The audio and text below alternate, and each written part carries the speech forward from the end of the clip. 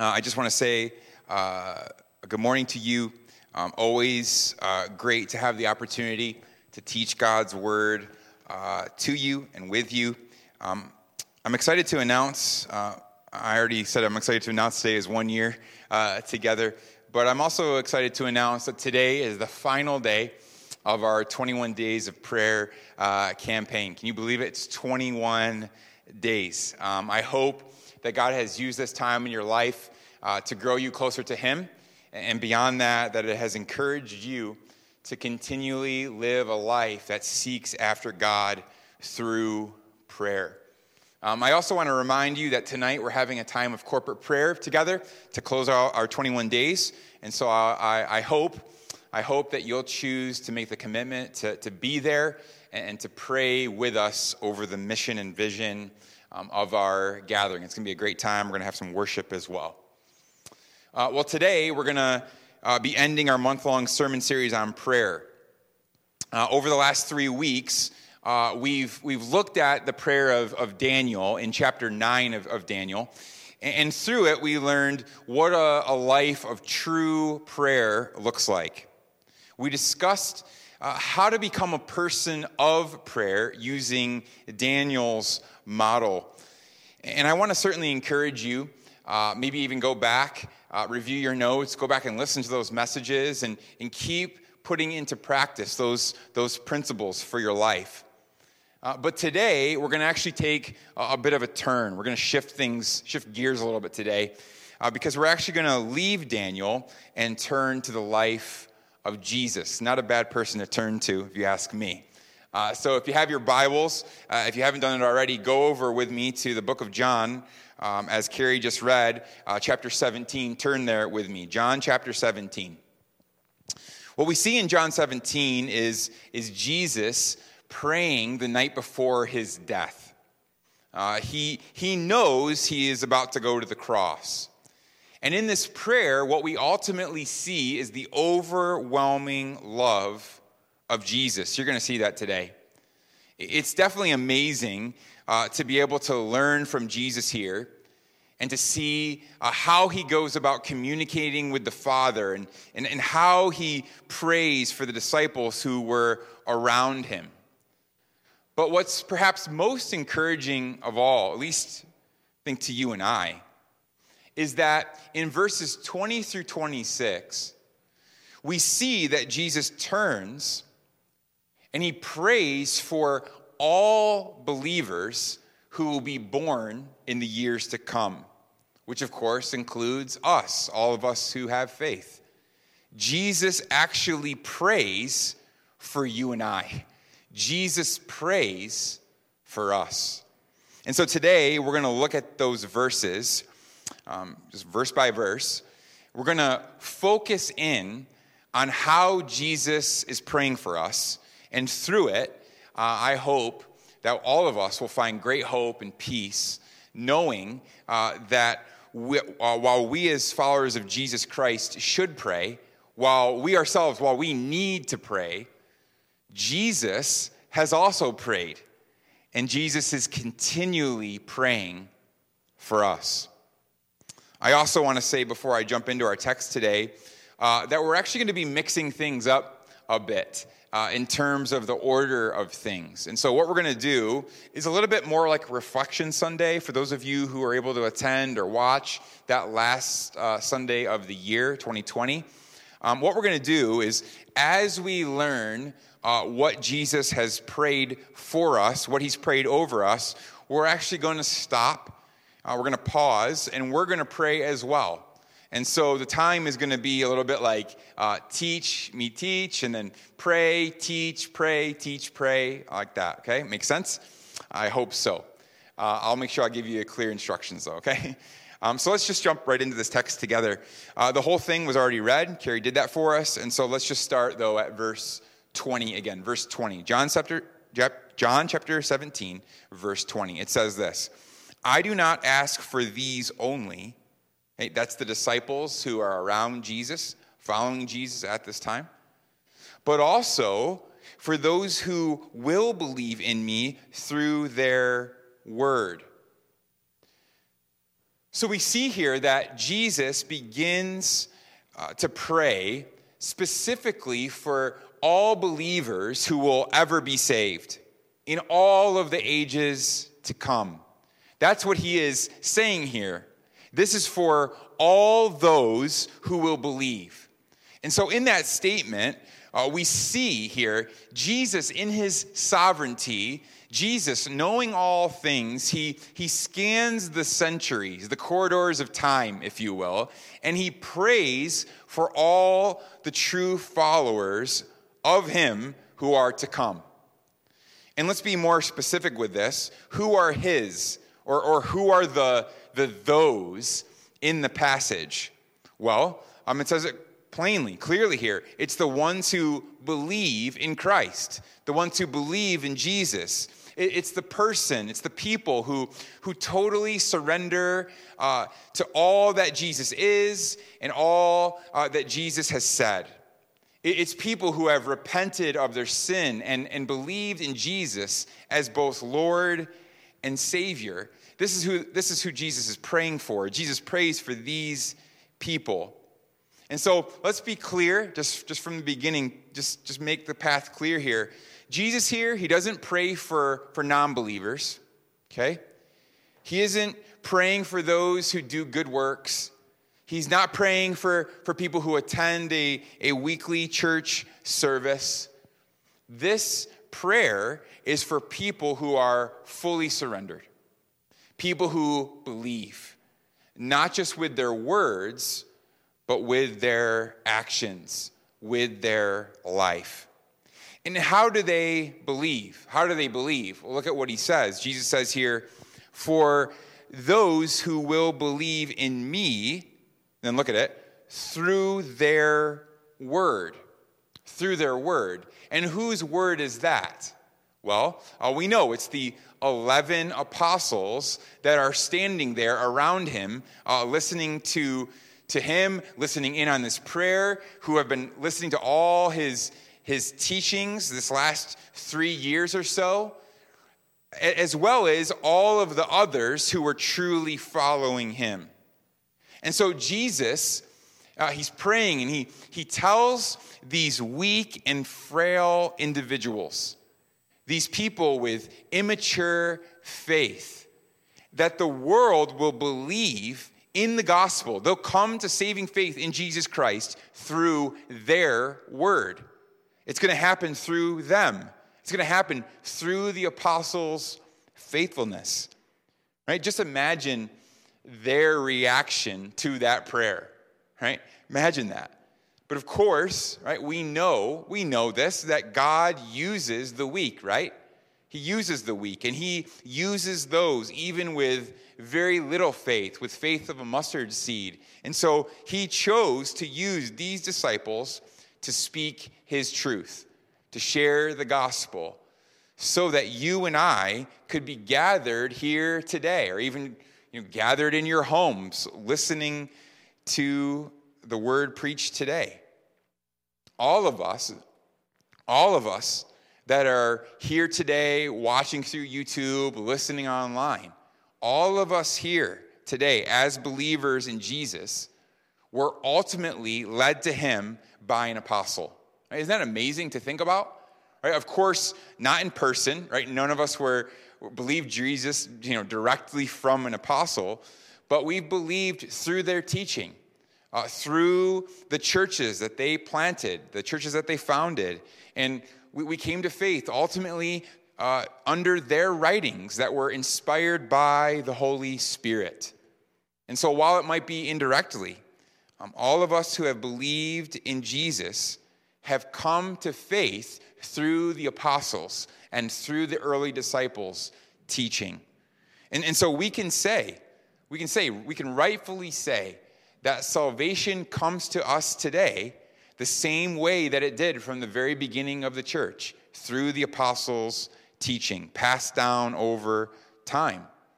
And so that's why it's so important, we can't miss this, so important that we truly understand the teachings of the scriptures, because these words These words, the words that were taught by Jesus and passed to the apostles and the other disciples, their words and the truth that they spoke, the words that are found within the scriptures, they are able to save. They're able to save. So Jesus prays here for those who have faith, for those who have put their trust in the good news of the gospel, that Jesus is both Savior and Lord. He prays for those people. And so right now, I want us to just take a minute to pray. I want us to pray that the Lord would help us to believe, that we would have greater faith, that we would continually have faith. And then along with that, I want us to pray that we would be committed to the Word of God, that we would be committed to the apostles' teachings, committed to the truth of the gospel. And so let's just take a minute to pray. What's going to happen is a slide is going to come up, sort of full screen. There's going to be a written prayer request there, sort of instruction on what to pray. And then when that time is finished, again, it'll be about a minute, we're going to go into the next point, the next teaching point, okay? So let's take a minute. Let's pray together wherever you are. Let's pray.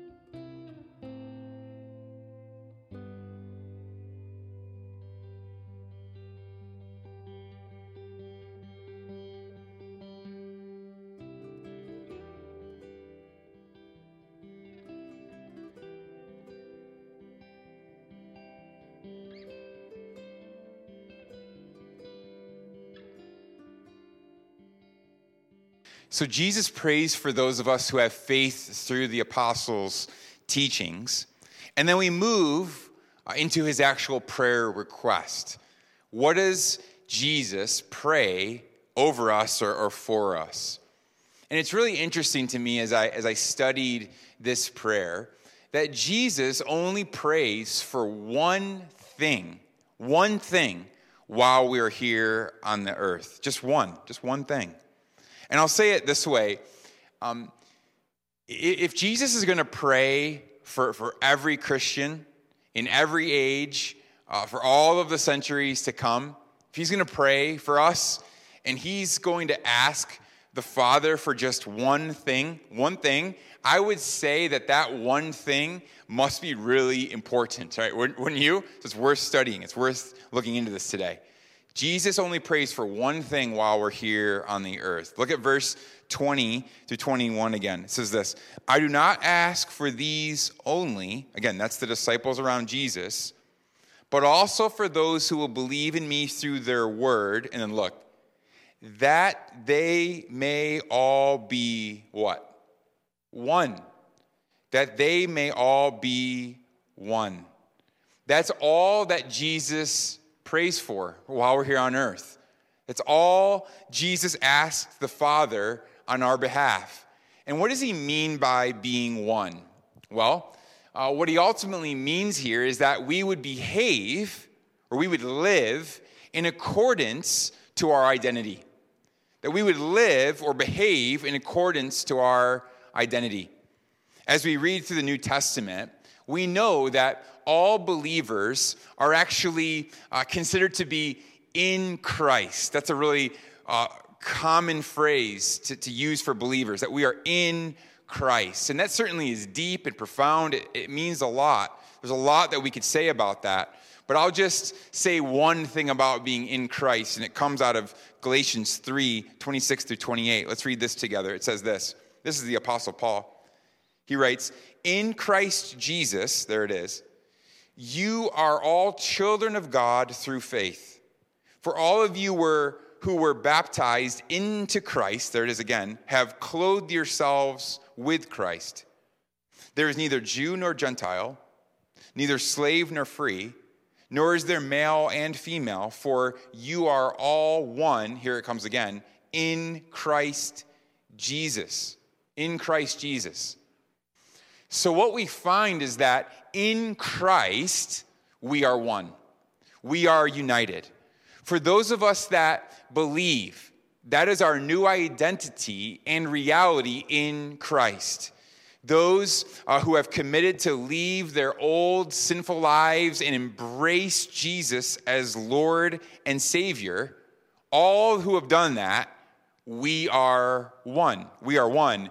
And we see how this is further possible. We go back to our main text now, John 17, in verse 22. We see how this is possible. It says, "The glory that you have given me," that's Jesus again, talking to the Father, "the glory that you've given me, Father, I have given to them, that they may be one, even as we are." See that? In other words, Jesus actually gives us what is necessary to be one. He equips us to be one. He gives us what is needed for this positional unity. And what that means then is that we don't need to work for it. We don't need to work or strive for unity. And what does he give? What does he give to equip us? Well, it says it right there. Glory. Glory.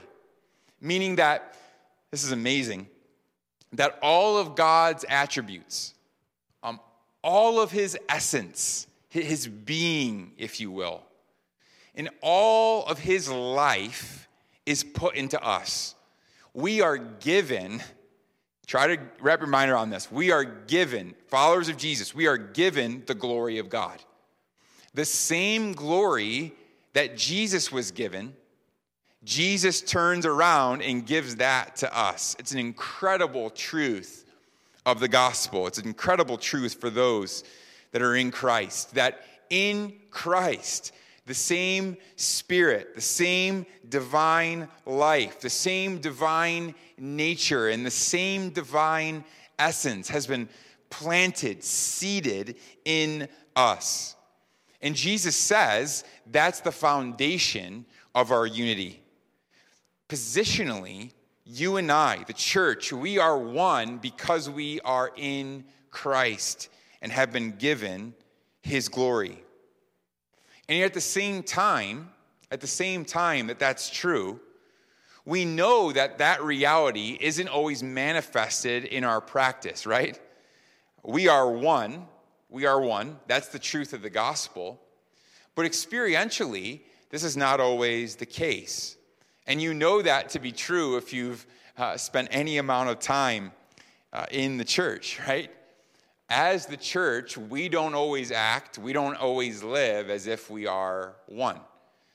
I'll never forget when I was in seminary, a good friend of mine, still a close friend of mine, he was working as a youth pastor in a church not too far from our school. And I won't give you the region, if it was north, south, because I don't want you to discern where this is, right? He was working as a youth pastor in a church not too far from our school.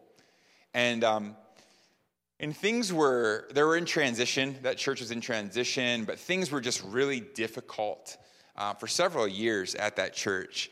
There was just a lot of division.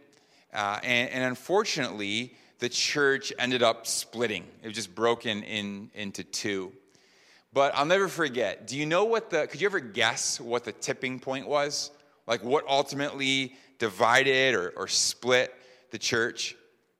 It was actually a congregational vote on changing the color of the carpet. It was a congregational vote on changing the color of the carpet.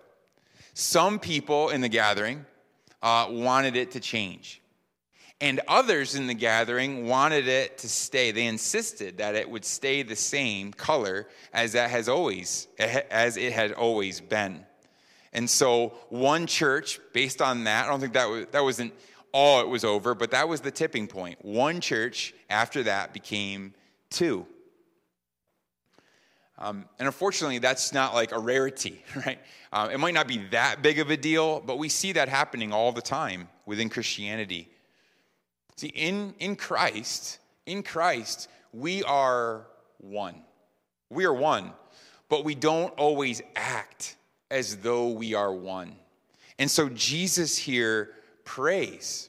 He prays for us that we would be one, that we would realize who we are in Christ, that we would realize the glory that we have been given and live that out with one another. And so with that said, we're going to pause and pray again. And I want us to pray the same prayer Jesus prays, that we would be one. I want us to pray for unity here, that we would realize who we are in Jesus, that we realize what we've been given, that we've been given the glory of God, we've been given the Holy Spirit, we've been given God's attributes to be one. So let's pray according to the scriptures. Let's pray alongside of Jesus for unity, that he would help us to be one. Let's pray together.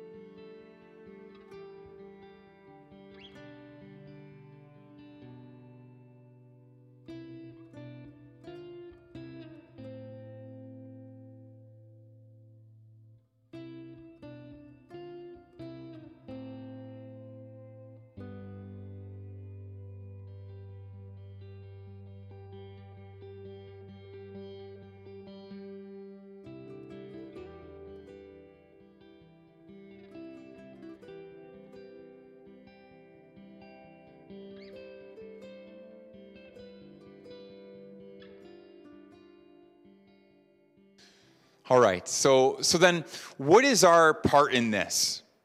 We are given glory. Jesus here prays for us to be one. He equips us to be one through faith in him and him alone.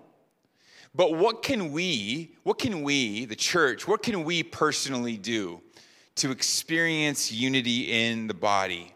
Well, look with me again at verse 21. Verse 21, it says this, that they may all be one, just as you, Father, are in me, and I in you. So what Jesus is saying is that he wants us to be one in the same way that he, Jesus, and God the Father are one. Now, I think it's an understatement to say that's a really heavy thought, isn't it? Really heavy. And what Jesus is talking about here is a unity that has nothing to do with form and pattern at all. I'm trying to say this unity transcends. It goes far beyond the physical. This is a spiritual oneness, a spiritual unity. This is divine.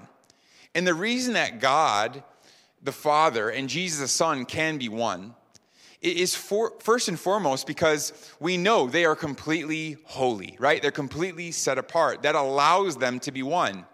They can experience complete oneness, Jesus and the Father, with each other because they are wholly separate from the world. And that serves as the foundation, or let's say the basis of their unity. That in them there is no sin, and therefore they find oneness with each other in that reality. At the same time, we know that they are perfectly one because of the nature of their love. The nature of their love, meaning that together, Jesus and the Father, they experience perfect love in an infinite capacity. They're able to do that. The reason that Jesus lived, we know this, the reason he lived a holy and perfect life while he was on the earth was because his love for the Father, his love for God the Father went well beyond any earthly or fleshly desire. Right? There was no comparison for him. And now we see here, Jesus prays that for us. That's his prayer for us.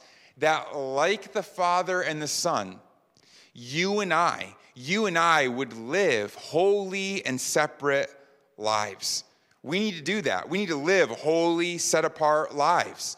We need to put off sin and follow in the ways of Jesus all the days of our lives if we want to experience unity together. And at the same time, we need to also put on love, right? It's putting on Christ, put on love. We need to learn how to consider others above and beyond ourselves. And we need to love God with everything that we are, all that we have. Again, just like Jesus, You see, anytime there's division, anytime we have disunity in the body, I believe it's always a manifestation of two things. You could trace it back to two things: disunity, division. It's either unholiness, right? Carnality, giving ourselves over to the flesh, sin, call it what you want. But then secondly, a lack of love, I think you can boil down disunity into one of those two branches: sin, unholiness, and a lack of love. That's it. Some of you have heard of A.W. Tozer before. If you haven't, you need to look him up. He's a good read. He's worth knowing. But he gives this great illustration, I think, about being one and experiencing unity. He said this. He said, if you have 400 pianos and you try to tune 400 pianos to each other back and forth, you have a mess. But if you have just one tuning fork and you just tune all those pianos to that one fork, the pianos will all automatically be tuned to each other. You see, what he's saying there is that we don't need to go around trying to adjust ourselves to each other. We just need to get in tune with Jesus Christ. That's what we need to do. We need to establish our lives on God's principles and determine that we're going to be holy and separate from sin. And beyond that, we need to commit ourselves to loving like the person of Jesus Christ. We need to develop a love for God that goes beyond anything in this world, right? There can't be any comparison when it comes to our love for God and everything and anything else. And if we do that, if we get in tune with Jesus, if we love like Jesus, we will be one. We'll be in harmony and unity with one another. Jesus prayed that we would experience the oneness that he and the Father shared. He prayed that we would be holy and loving. He prayed that we would be like him. And so let's pray again. Let's pray with Jesus that we would commit to eliminating sin in our lives, that we would put on love, and that we would live like Jesus. Let's pray together.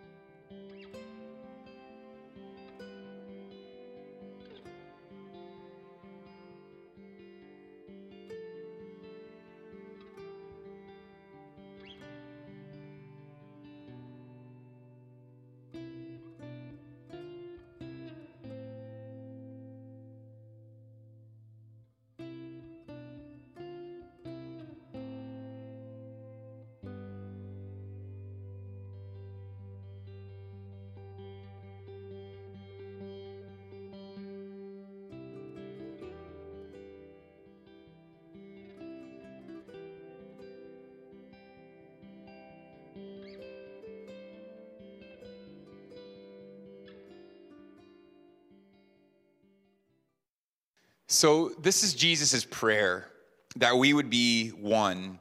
And I think that's amazing. That's just incredible on its own, right? But there is a further purpose to this. Look at the end of verse 21. Look at the end of verse 21. Jesus says this, that they may all be one, just as you, Father, are in me and I in you. Then it says, that they also may be in us, so that, it might be worth underlining or highlighting, circling that, so that, here's the purpose, so that the world may believe that you have sent me. We know that Jesus came to the earth so that the people of this world might believe in him. All right, listen, this is so important. Somebody needs to hear this today. Jesus deeply desires for us, for you to believe in him. He deeply desires that. So much so that he gave his own life for us, right? He died for us. And so, again, another understatement here. It's an understatement to say that he cares, that Jesus cares deeply for the world. But the question is, it's a big question for us today. Do you? Do you? Do you care about the salvation and deliverance of the world? Do you care that Jesus wants the world to believe? Because if you do, one of the greatest signs of that is that you will actually fight and strive for unity within the body of Christ. You see, when we think of people coming to faith in Jesus, right, typically, we think about going out and sharing the gospel, don't we? Right? Doing evangelism. We think about doing that. And certainly, of course, right, that needs to happen. That needs to be a part of the life of a believer. We're sharing the gospel with non-believers. We're evangelizing the lost. Right? That's why Romans 10:14 says this, right? It says, and how are they, it's the world, to believe in him of whom they have never heard? And how are they to hear without someone preaching? Right? So, yes, people believe in Jesus by hearing about Jesus, by hearing the gospel. That's absolutely true. But in addition to that, Jesus says here that one of the components of the world believing the gospel is the oneness, the unity of the body of Christ. The world will believe in Jesus based on the unity of those who claim to follow him. Right? That's one of the reasons that we say that we value intentional fellowship here. Right? It's one of the reasons it's one of the things up on our back wall here, intentional fellowship. Yes, because we want people to be encouraged and challenged to grow in their faith and community. That's true. But also because we know that if we're experiencing true unity, true fellowship, if we're living like a family, people will see that and they will be drawn to that and they will come to faith in Jesus. That's what Jesus says here. That's what he prays. Jesus only prayed for one thing. And he said on the basis of that thing, on that unity that he prayed over us, the world will believe. And so if you sitting here at home, maybe in a cafe today, wherever you might be, if you're truly a Christian watching with us here today, your prayer should be Jesus' prayer, that the world would believe. And they will. We can believe this. It's a promise. They will when we have an honest, observable, holy, loving, selfless oneness with one another. And so let's pray that out of our unity, people would come to saving faith. Let's pray for the Haebangchon, the HBC Itaewon area. Let's pray for Seoul. Let's pray for all of Korea. And let's pray for our world. And then if you have the time, take the time just in this minute to pray for your specific area or your specific circle of influence as well. Maybe it's your university, maybe it's your classroom, maybe it's the cafe that you work at or the cafe that you frequently attend, maybe it's your business, maybe it's your home and your family. Let's pray that many would come to know Jesus. Let's pray together.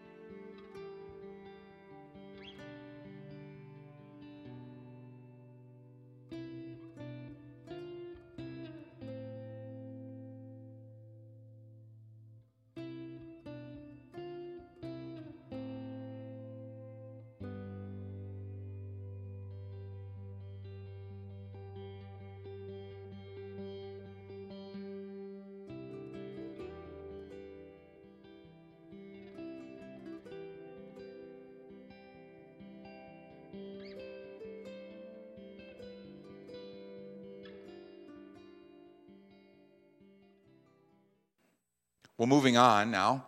Verse 23 is almost, we see a repeat of verse 21. And it really just affirms everything that we've been talking about already. And I know that I said before that Jesus only prays for one thing, right? Only one thing for us. And that is true. I did caveat that. He only prays for one thing for us while we're here on earth. But he actually does pray a second thing as well. But this second prayer has to do with us in heaven, in the kingdom. It's incredible. Absolutely mind-blowing, I think, if you dwell on this long enough. Look at what Jesus prays in verse 24. He says this, Father, I desire that they also, whom you have given me, may be with me where I am, to see my glory that you have given me, because you loved me before the foundation of the world. So don't miss this. Don't miss it. Right here, Jesus actually prays for our eternal fellowship with him. In other words, he prays that we would spend eternity with one another. That Jesus here, he wants, this is conveying, that Jesus wants to be with you and I forever. And so much so that he actually prays for that. Isn't that an incredible thought?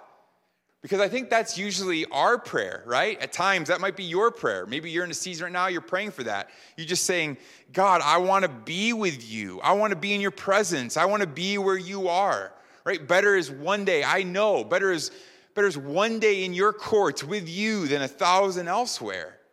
Or maybe you pray, come quickly, Lord Jesus, come soon. I want to be with you. But this here tells us that Jesus' desire is the same. His desire is the same. And this should deeply humble us. Humble us. I know it humbles me. It humbles me. Because I just can't imagine, get it in my mind, why God would want to be with me forever. Particularly because there are so many times, there's been so many times in my life, I know there'll be more to come, that I act and live as if I don't want him to be in and around my life at all. So this is so humbling. Jesus says to God the Father, I want them, those who have faith in me, I want them to be in the kingdom with me. With me. And we know that's where he's referring to, the kingdom, because he prays that we are in the place with him where we can see his glory. The glory that was given to him even before the foundation of the world. That only happens or can happen in the kingdom. This is just a beautiful thought.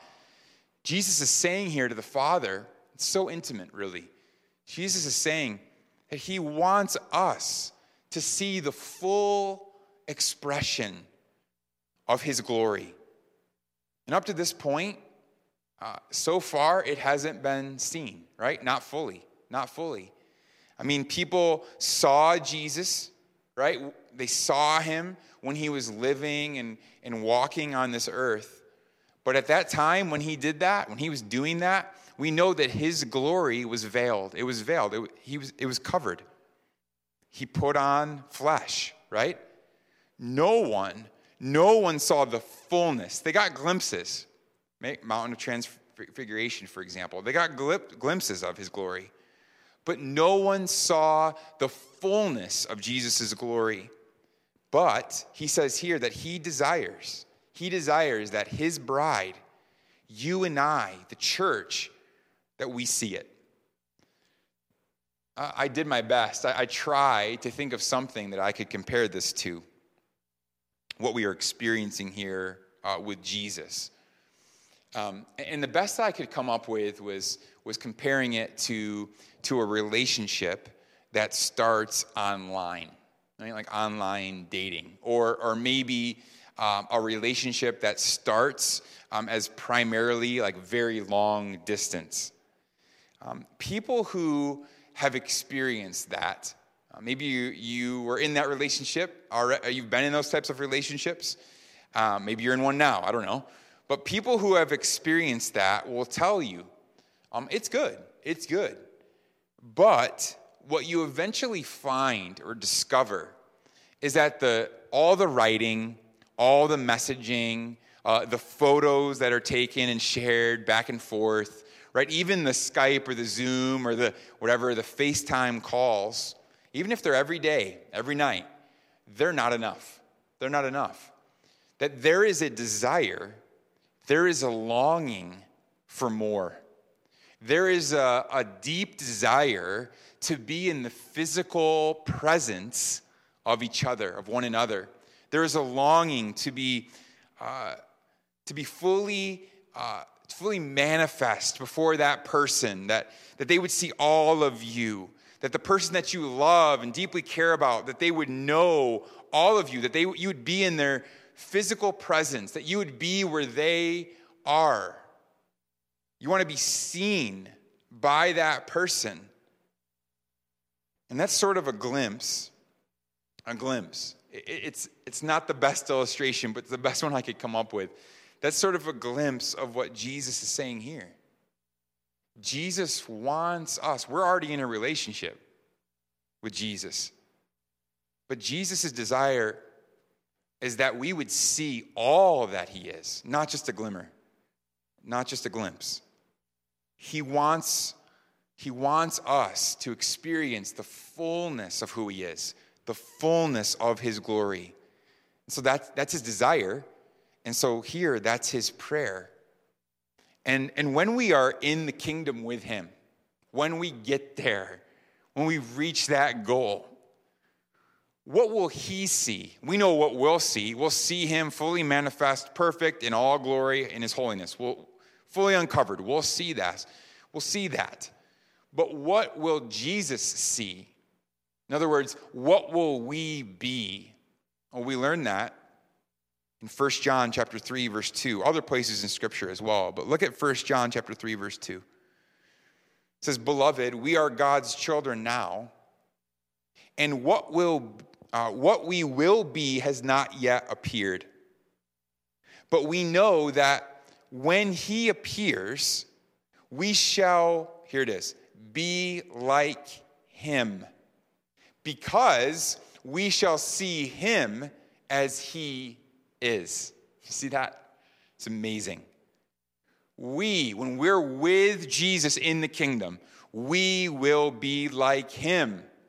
That actually, we are going to manifest the fullness of his glory before him.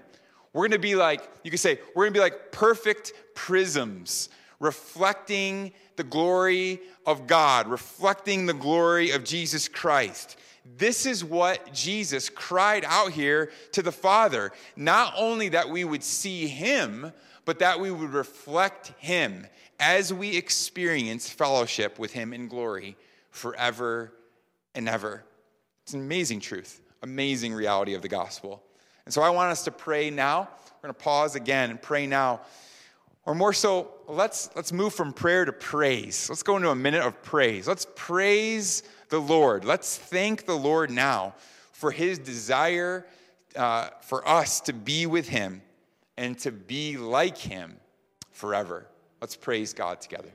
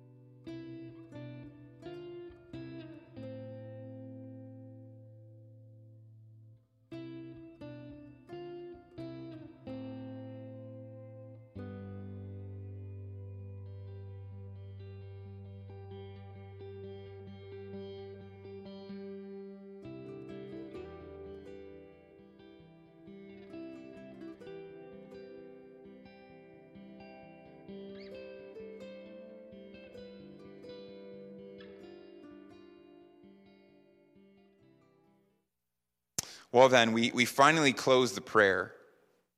And this is Jesus' amen here, which simply means so be it, or let it be. And this is his let it be. Let it be so. He says this in verses 25 through 26. Let's read it. O righteous Father, even though the world does not know you, I know you, and these know that you have sent me. I made known to them your name, and I will continue to make it known, that the love with which you have loved me may be in them, and I in them. So we see here that Jesus' prayer requests have ended now. And now we see Jesus just makes this declaration of faith, that because he knows the Father, he's so in tune with God the Father, being God himself, that he is certain that that God the Father will surely hear and answer his requests. And then it finishes. Yes, it says, Father, hear my prayer. But also Jesus says this, know that I'm going to continue to do my part here as well. Interesting. You see it there? Jesus says, I will continue to make your name known. See that? So this is Jesus here. This is amazing. Again, there's a lot of amazing things in this prayer. Incredible. This is Jesus promising here to continue the work of salvation in the world. And listen, we should, actually I believe we need to take hold, take a strong hold of that promise. That Jesus died for us, that he rose from the dead so that we may have victory over sin, Satan, and death. But even now, Jesus is still working on our behalf. He's still working. Right? What an encourament. What a prayer. Jesus is praying for you. You know that. He's praying for you. He's praying that we, his church, he's praying that Freedom Village, that we would be one. And he is praying that we would be with him forever. And so let's be encouraged. Let's be encouraged, knowing that the King of Kings and Lord of Lords is praying for us. He didn't just pray, though. He didn't just pray one time.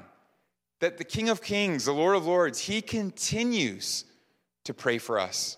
That's why Romans 8, verse 34 tells us that Jesus right now, we know, he is at the right hand of the Father, interceding for us, which means that he's working for us, that he is still today today, even now, he is praying for you. He's praying for me. He's praying for us. So be encouraged by that. Be encouraged by that, but also let's be encouraged to pray with Jesus. Let's be continually devoted to, committed to, praying alongside of Jesus. Over the last 21 days, this last 3 weeks, we've been praying and fasting together as a church. But this time together, I hope you know this, right? I think you do. It wasn't just about praying for 21 days. It's not the point. That's good, and God honors it for sure. But this was much more about becoming a person of prayer, helping us to become further along in that journey, becoming a person of prayer. It was about learning to be a person who is closely connected to the Lord, knowing that he desires to be closely connected to you, to us. Jesus is praying for you. He is praying for us, his church. And so let's be a church that prays as well. Let me pray for us.